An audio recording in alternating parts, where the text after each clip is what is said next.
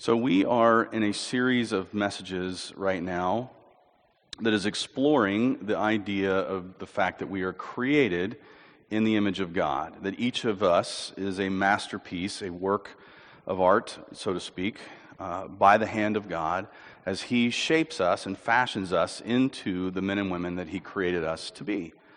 And we've looked at what it means to be created in the image of God. We've looked at what it means to be a masculine image bearer and a feminine image bearer, and we started last week into the teachings of Jesus that are found in Matthew, beginning in chapter 5, commonly referred to as the Sermon on the Mount, and we're going to continue that study through the Sermon on the Mount because I feel like this is a place where the rubber really meets the road in terms of bearing the image of God. What does it mean to show the world who Jesus is through the way we live? And there are some very powerful and difficult verses in this passage. I'm just going to tell you ahead of time. And I'm going to unpack them. I'm going to deal with them, and we're going to bring God's word and God's grace to bear on His word. Whatever I'm trying to say, I think you get the idea. But you're going to have some pretty intense portions of this passage that are intentionally Jesus teaching, and they are intentionally worded to sting.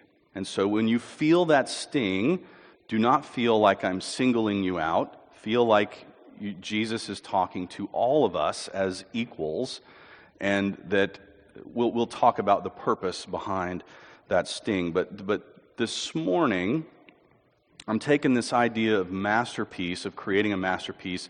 We're going to look at it through the lens of making gemstones. We're going to look at that process just a little bit, and then I have a video that I'll show you at the end that I think will kind of sum it all up pretty well. But let's do some reading. We're going to go to Matthew chapter 5. I'm going to begin in verse 17. We covered verses 17 through 20 at the end of last week's message, but they're so important as setting the tone for what we're about to read. I wanted to revisit them, kind of start there, and then flow through the remainder of this chapter. So it's a long passage, bear with me, but we'll try to make some sense out of it. So here we go, Matthew chapter 5, I'm going to begin in verse 17.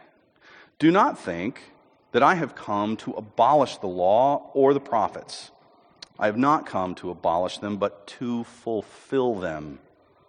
For truly I say to you, until heaven and earth pass away, not an iota, not a dot will pass from the law until all is accomplished. Therefore, whoever relaxes one of the least of these commandments and teaches others to do the same will be called least in the kingdom of heaven, but whoever does them and teaches them will be called great in the kingdom of heaven. For I tell you, unless your righteousness exceeds that of the scribes and the Pharisees, you will never enter the kingdom of heaven. You have heard that it was said to those of old, you shall not murder, and whoever murders will be liable to judgment. But I say to you, that everyone who is angry with his brother will be liable to judgment. Whoever insults his brother will be liable to the council, and whoever says, you fool, will be liable to the hell of fire. So if you're offering your gift at the altar, and there remember that your brother has something against you, leave your gift there before the altar and go. First be reconciled to your brother, and then come and offer your gift. Come to terms quickly with your accuser while you're going with him to court, lest your accuser hand you over to the judge, and the judge to the guard, and you be put in prison. Truly I say to you, you will never get out until you have paid the last penny. You have heard that it was said, you shall not commit adultery. But I say to you that everyone who looks at a woman with lustful intent has already committed adultery with her in his heart. If your right eye causes you to sin, tear it out and throw it away. For it is better that you lose one of your members than your whole body be thrown into hell. And if your right hand causes you to sin, cut it off and throw it away. For it is better that you lose one of your members than that your whole body go into hell. It was also said, whoever divorces his wife, let him give her a certificate of divorce. But I say to you that everyone who divorces his wife, except on the ground of sexual immorality, makes her commit adultery, and whoever marries a divorced woman commits adultery. Again, you have heard that it was said to those of old, 'You shall not swear falsely, but shall perform to the Lord what you have sworn.' But I say to you, do not take an oath at all, either by heaven, for it is the throne of God, or by the earth, for it is his footstool, or by Jerusalem, for it is the city of the great king. And do not take an oath by your head, for you cannot make one hair white or black. Let what you say simply be yes or no. Anything more than this comes from evil. And you have heard that it was said, an eye for an eye and a tooth for a tooth. But I say to you, do not resist the one who is evil. But if anyone slaps you on the right cheek, turn to him the other also. And if anyone would sue you and take your tunic, let him have your cloak as well. If anyone forces you to go 1 mile, go with him 2 miles. Give to the one who begs from you, and do not refuse the one who would borrow from you. You have heard that it was said, 'You shall love your neighbor and hate your enemy.' But I say to you, love your enemies and pray for those who persecute you, so that you may be sons of your Father who is in heaven. For he makes his sun rise on the evil and on the good, and sends rain on the just and on the unjust. For if you love those who love you, what reward do you have? Do not even the tax collectors do the same? And if you greet only your brothers, what more are you doing than others? Do not even the Gentiles do the same?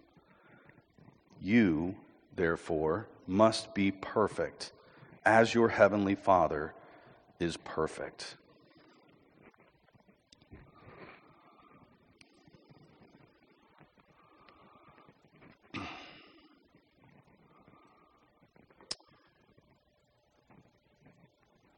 The quest for perfection.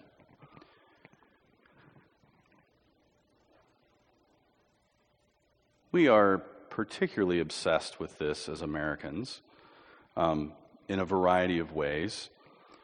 And I want to just talk this morning about the process, or just a little bit of the process that goes into making a gemstone.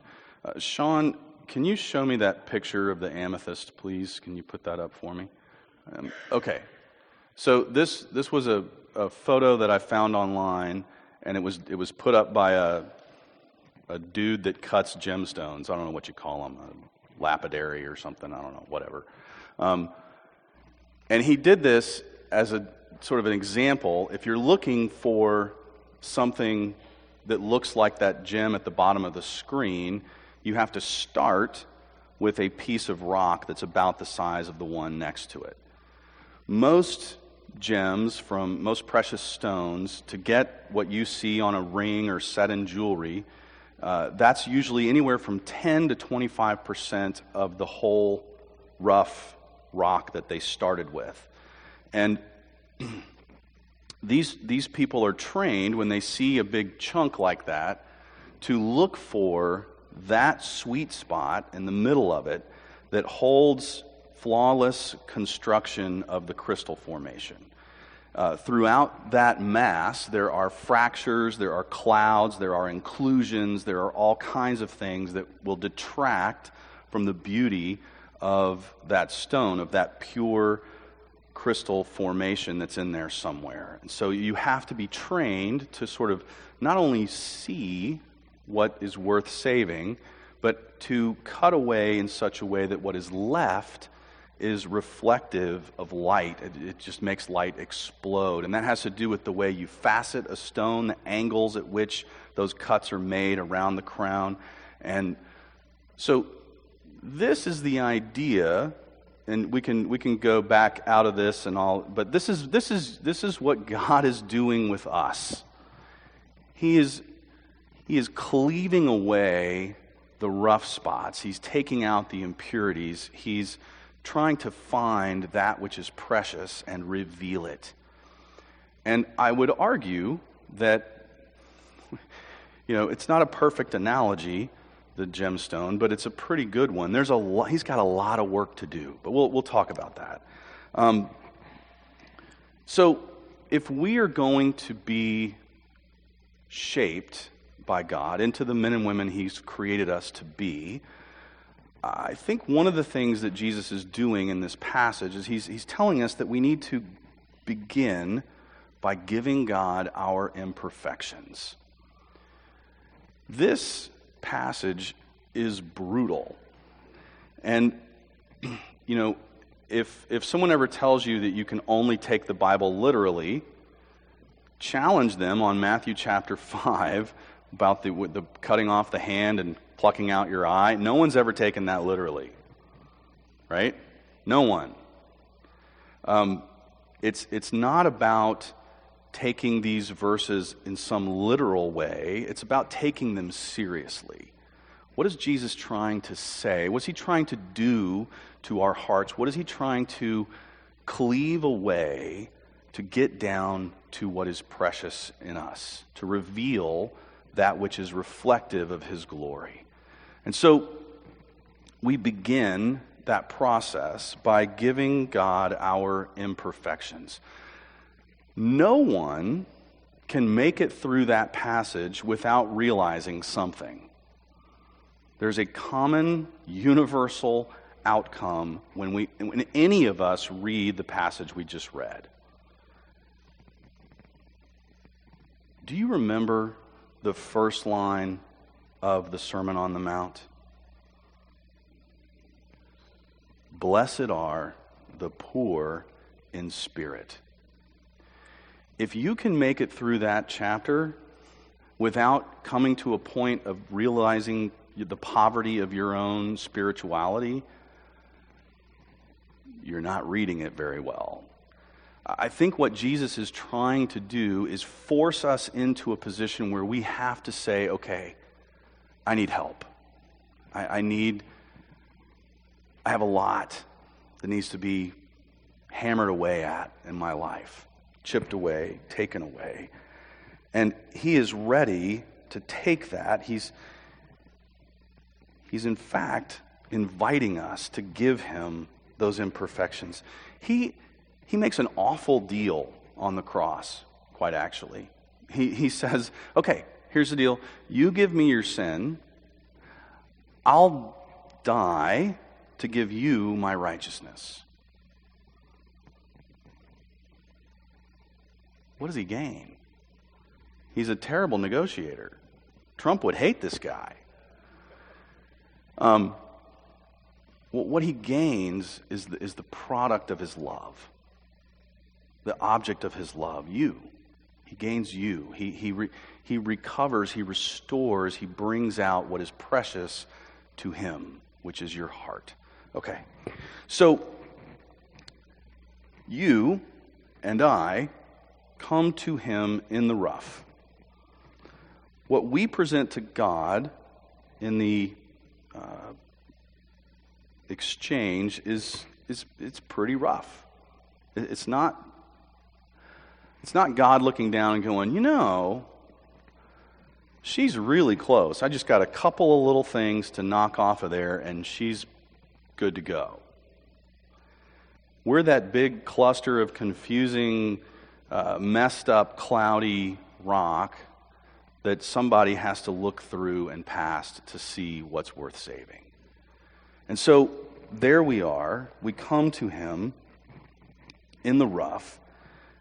You're going to have to let Him do some work.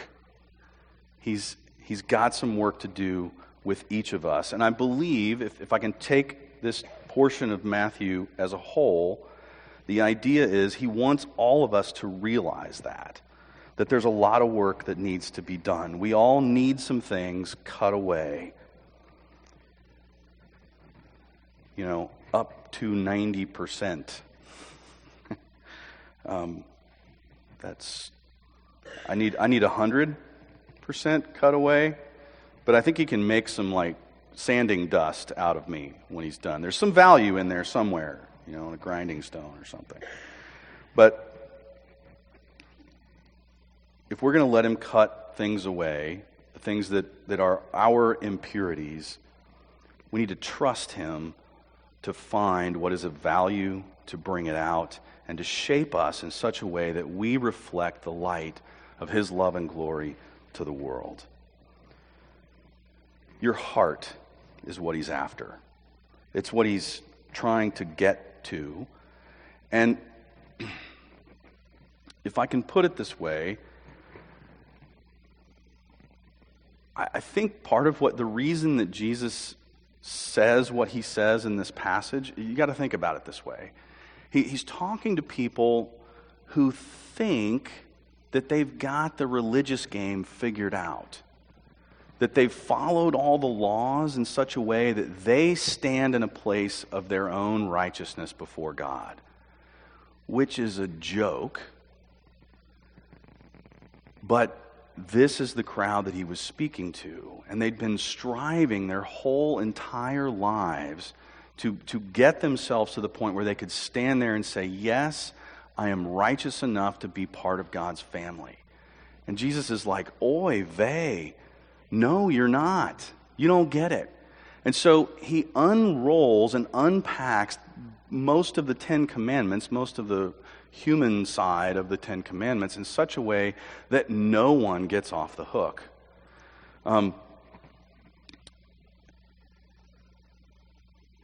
Let me try to. Well, I'm gonna come back to that in a second. But for now, God is taking away what is necessary to reveal that which is precious. Give him your imperfections. And then let his grace shine through you. That's what we're trying to get to, is when he begins to cut away that which is not worth saving, he reveals that which is precious and beautiful. We want to let God bring out the best in us. This is a call to rest in Christ's work. Let me take you back to verse 17. Jesus says, "Do not think that I have come to abolish the law or the prophets. I've not come to abolish them, but to fulfill them." You and I are called to rest in the work of Christ. Think about this. He's speaking to a group of people who are all striving to fulfill God's law and please the righteous requirements of the law through the way they live. And he says to them, before he begins into this more pointed dialogue, he says, I have fulfilled the law. I've done what you're trying to do. I've got this. And then he basically rolls into the proof that none of us do have it, that none of us have accomplished that level of perfect righteousness, and which is the standard. And so Jesus is essentially saying, if you want perfect righteousness, there's only one person through whom you can access it. And it's not you. It's me. I will do this in such a way that when I'm done, you will be forgiven and cleansed and renewed. And so, we're to rest in the work of Christ. We're to seek his purity in our lives. I want to go back to these verses in the middle of this passage, verses 27 through 32, where he talks about divorce. And I think this will be helpful.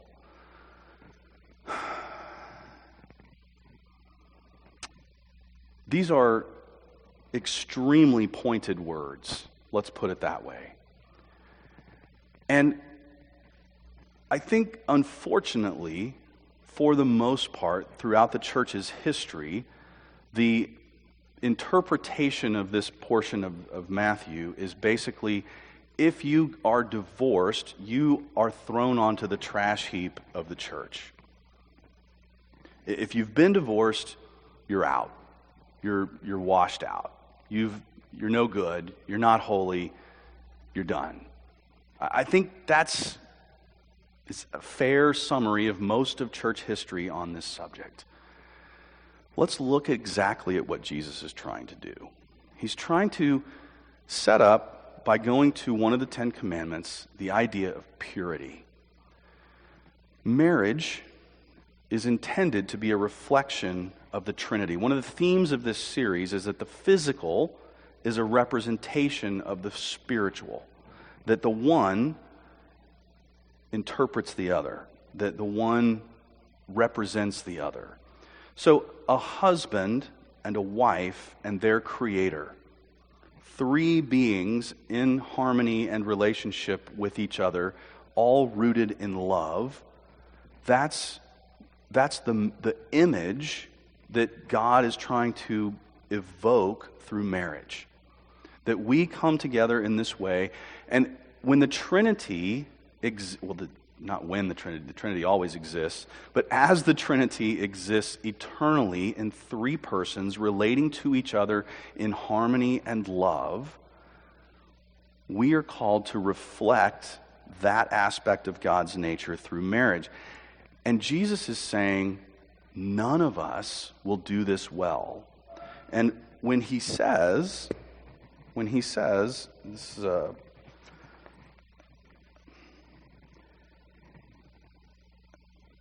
whoever divorces his wife, let him give her a certificate of divorce.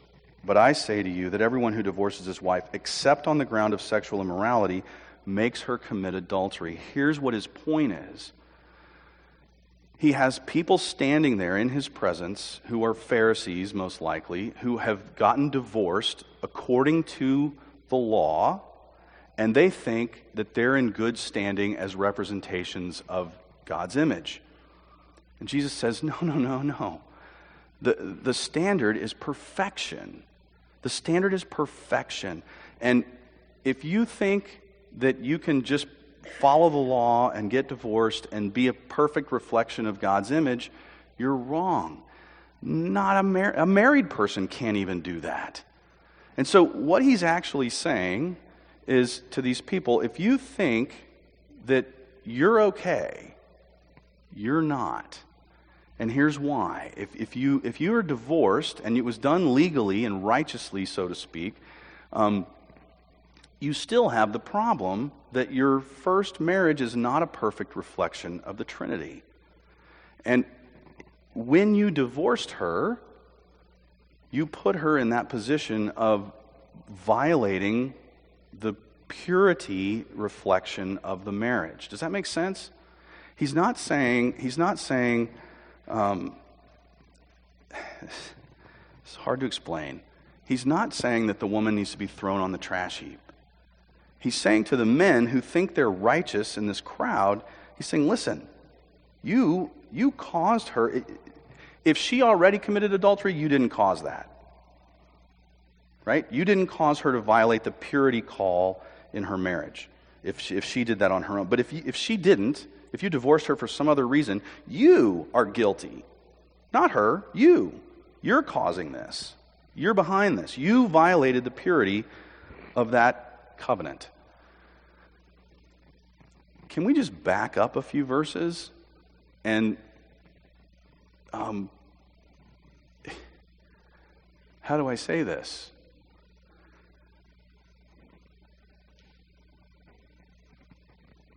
None of us, at least not the men, are off the hook.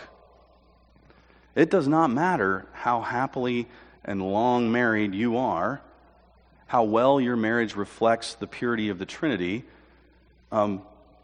There's yoga pants out there. Can I say that? We are going to sin. Our minds are corrupted by sin. We are sick. We are broken. We are not going to make it through this life perfectly reflecting the nature of God. None of us are. He's speaking to the self-righteous to say to us where we think we are okay, we are broken. And we're in deep need of grace. And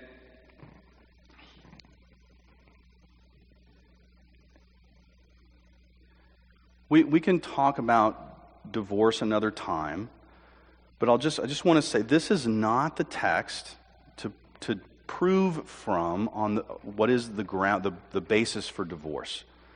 He's only talking to people who have given their wives certificates of divorce and who think that because they did it legally, they're representing and reflecting the nature of God well. And he's saying, you're whacked. You're crazy. None of us can do that. You are not doing it. You think you're doing it. You're crazy. And so he continues, and we are left with this call to purity that we cannot fulfill. We have to rest in Christ's work, and we have to grow in Christ's likeness. We have to grow toward who God wants us to be. It is a process of cleaving away the impurities, of destroying most of that rough stone in order to reveal what God wants the world to see, which is a reflection of Him. He is going somewhere with you, and He's not going to be done with you anytime soon.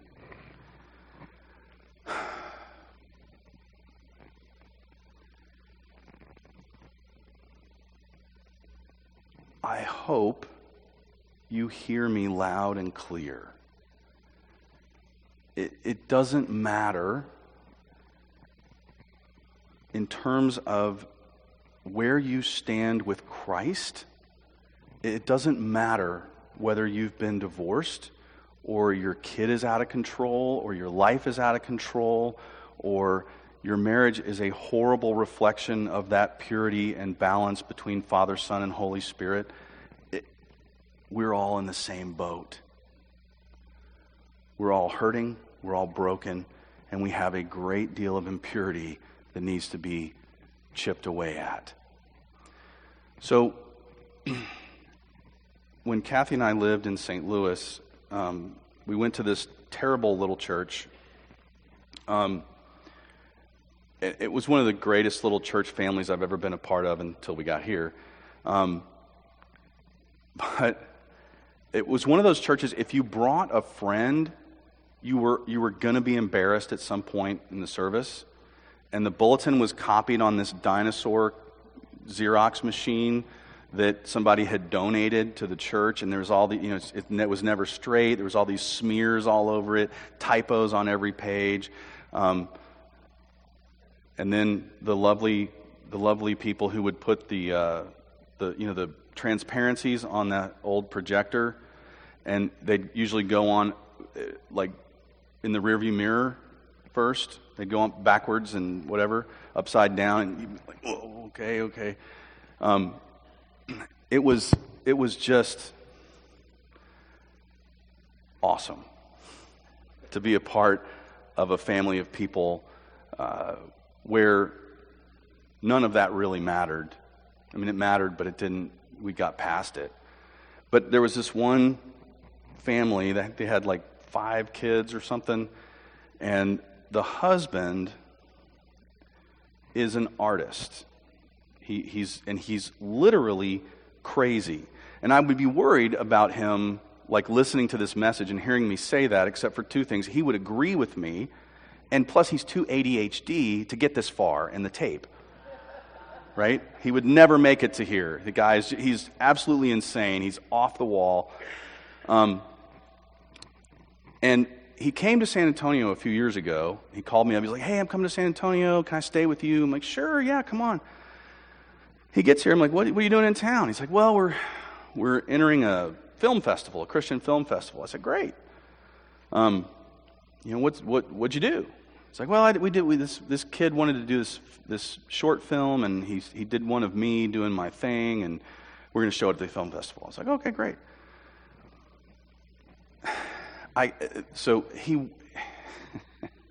Russell is nuts. He's crazy. And the piece that you're about to see him create, he uses like torn pieces of cloth and paper and a ton of like acrylic glue or something. I think it's just glue. It's like a dries clear or something. I don't really know. Whatever. And then you'll see what he brings out of this thing. But it's just the perfect metaphor for what God's trying to do with us. So I think Russell has already preached this sermon better than I can, so I'm going to let him do his thing. I did cut it down a little bit. It's like 7.5 minutes long. We were only going to about a little over 6 minutes or just under 6 minutes. But I think you'll see, and I just want you to know before you watch this guy is legit crazy in an amazing way. He's just got that artistic, whatever you call it. So, gentlemen, if you'll get us going. Every gem species is a distinct mineral, and every gem is a separate and specific chemical entity, utterly unique.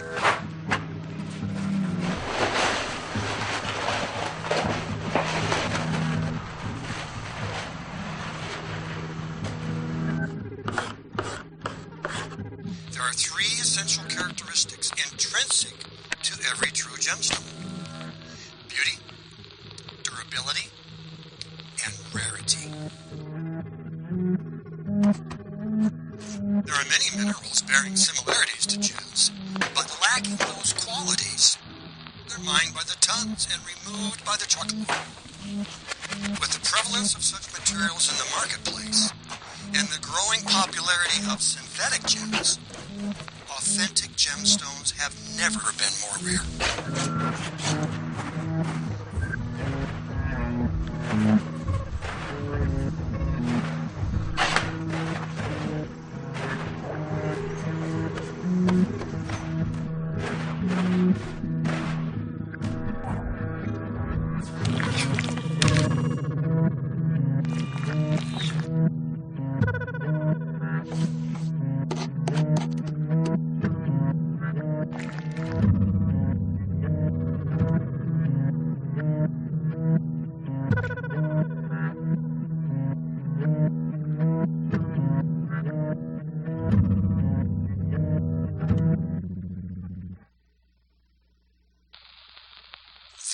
Dazzling mineral crystals are not found in lighted areas where their beauty and allure can be readily appreciated. Their discovery must be pursued to dark depths. Upon my flesh like a lion upon its prey, breaking their bones, devouring these limbs. It hurts. Gemstones are drawn from an infinitesimal portion of the Earth's crust. And a rough gem does not become a gemstone without being cut.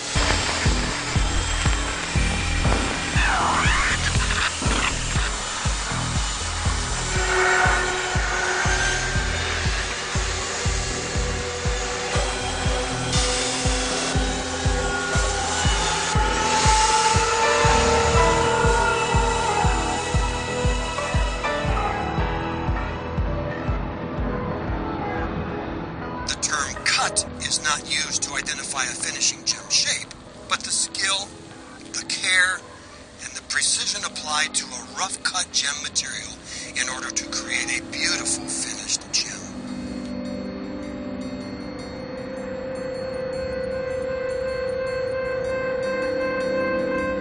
Sometimes doubts come to mind. During these lonely passages, did anyone think of me? Bearing this grinding self-betrayal, frictions between liberties and bondage, longing and consumption, the high ground and despair. If the stone is cut by the skilled hand of the master lapidary, it will possess enduring value and brilliance, no matter what its final shape. A fellow sojourner once received, "My grace is sufficient for you." But this is a long journey, and the present silence, well, it hurts, like separation. It can be assumed that the way a stone is cut will make the difference between a lifeless stone and a stone of brilliance, of beauty, and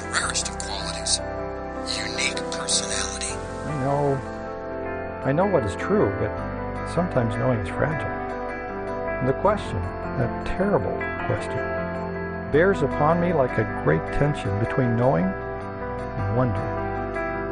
You know, if he thinks of me still as precious.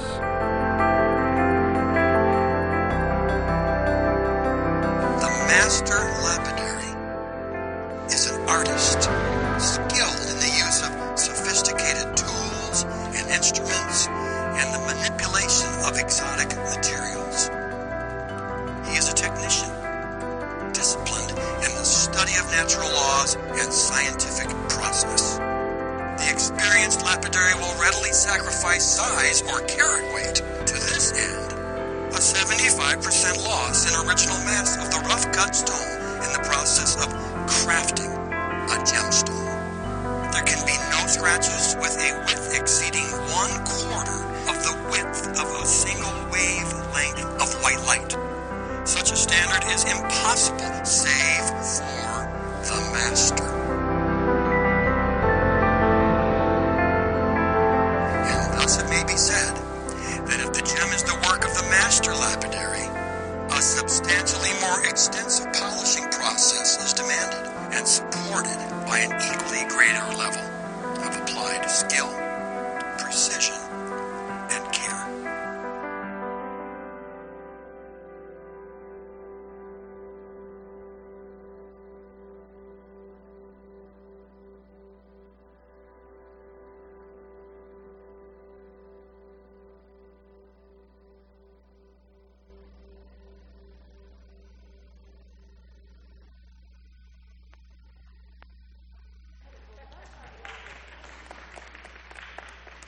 And I asked him, I'm like, did you just feel like a boss taking a power tool to your artwork? He's like, no, I was just kind of hoping it would work. Yeah. I just want to just say to you that God knows what he's doing. And he sees past all of those impurities and inclusions and all that's in the way. He knows where he's going with you. And he is trying to shape us into people who will brilliantly reflect his love, his grace, his glory to the world. Will you pray with me? God, our loving Father, we thank you for the gift of your Son, who fulfilled all of the righteous requirements of the law. And we give you all of the impurities of our hearts, that you might chip them away and reveal that within us which is redeemed and beautiful and precious in your sight. Help us, Father, as we wander through this thing called growth toward becoming the people that you've created us to be. Give us your strength, the presence of your Holy Spirit, the power of your saving grace, that we might lift our heads and know that you are going somewhere with each one of us, somewhere beautiful, somewhere powerful, somewhere good, that we might reflect who you are to the world. In Jesus' name we pray. Amen.